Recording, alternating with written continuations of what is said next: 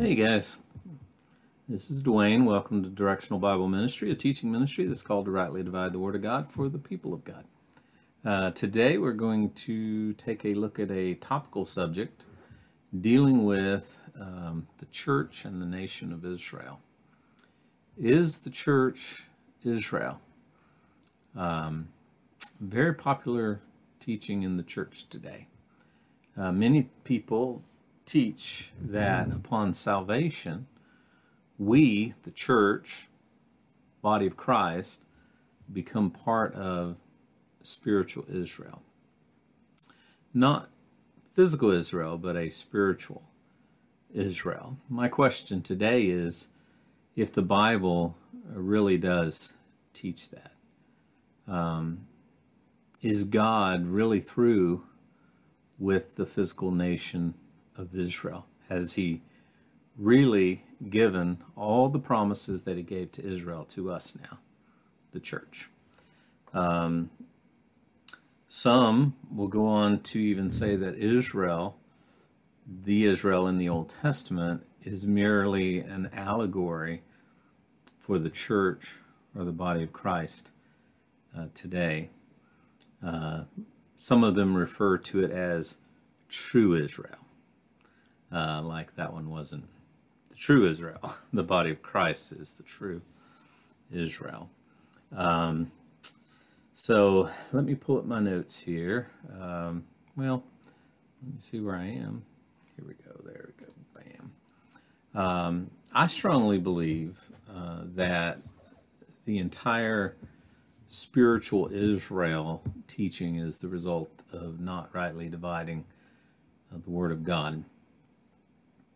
Those who do so fail to see the dispensational shift, and they hate that word dispensational, but they fail to see the dispensational shift from God's dealings with the nation to the body of Christ. For anyone to arrive at that conclusion that the church is Israel, spiritual, true, or otherwise, in any way, shape, or form, requires a view that the scriptures should not be interpreted literally. And therein lies the problem. I'm reminded of Augustine when the kingdom didn't suddenly appear. Augustine was the first to spiritualize everything. Well, if it's not a physical kingdom, then it must be a spiritual kingdom. And that's where this seed took place, or was planted in the early church. They began to spiritualize the text. Because understand, if you've heard my study on the book of Acts, the book of Acts is a transitional book. It's moving from one gospel to another. It's moving from a kingdom gospel to a grace gospel. It's moving from Peter to Paul, from Jerusalem to Antioch. There's a transition taking place. There is a dispensational shift taking place in the book of Acts. Because in the book of Acts, apostles, led by Peter, at Pentecost, when the kingdom was legitimately offered to the nation, it was rejected. It was rejected twice. And then God raised up the Apostle Paul to take the gospel of grace to the Gentiles. In other words, the kingdom was postponed. What coulda, woulda, shoulda happened was the nation should have been baptized and repented, and they would have been filled with the Holy Spirit, just like Peter said they would be.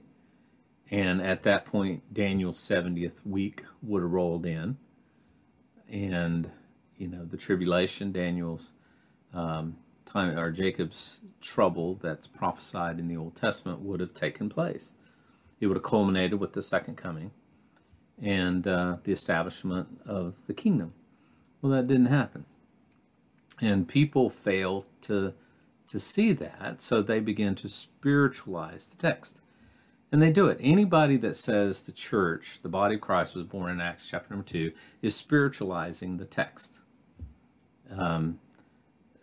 Acts chapter number 2 has nothing to do with the body of Christ. It has nothing to do with Gentiles other than proselytized Gentiles into Judaism. So for anyone to take the view that the church is somehow Israel today, it requires a spiritualization of the text to do so, period. And many do throughout Christendom today. I would say probably the overwhelming vast majority, even those who say, we're not covenant in our theology, we're not replacement in our theology, we're not reformed in our theology, they still turn around and spiritualize what happened in chapter number 2 and take everything that was supposed to be given to Israel upon themselves. It's a spiritualization of the text. The overwhelming majority of the church does that today. This erroneous view has led to literally everything promised to the nation has now been given to the church. Even the gifts of the Holy Spirit that were poured out in Acts chapter number 2, as prophesied by Joel, was for the nation, not for the church, the body of Christ. I'm leery of that word church because it can be translated so many different ways, and I've got another study on here, the 4 churches. We are the body of Christ. We are the new creation. We are the result of the mystery that was revealed to the Apostle Paul that was previously hidden. But this erroneous view that the church has somehow become Israel requires that an allegorical reading of the text takes place. According to the dictionary, allegorical is a story, it's a poem, it's a picture that can be interpreted to reveal a hidden meaning. And that's what they're doing. And to make the scripture say that the church is spiritual or true Israel requires 3 things from those who are doing it. And I don't claim any kind of originality here. I've been studying now for the past couple of years along this vein, and there are many men that I've studied under. I've got notes throughout notebooks. I have no idea where they came from.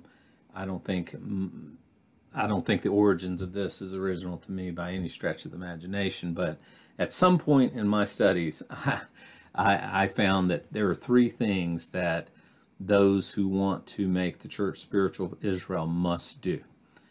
Number 1, they must deny the precise fulfillment of Scripture given specifically to Israel.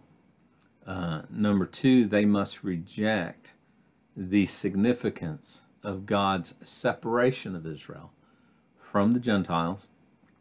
And number 3, they must ignore the teaching of Jesus Christ according to the mystery as it was revealed to the Apostle Paul.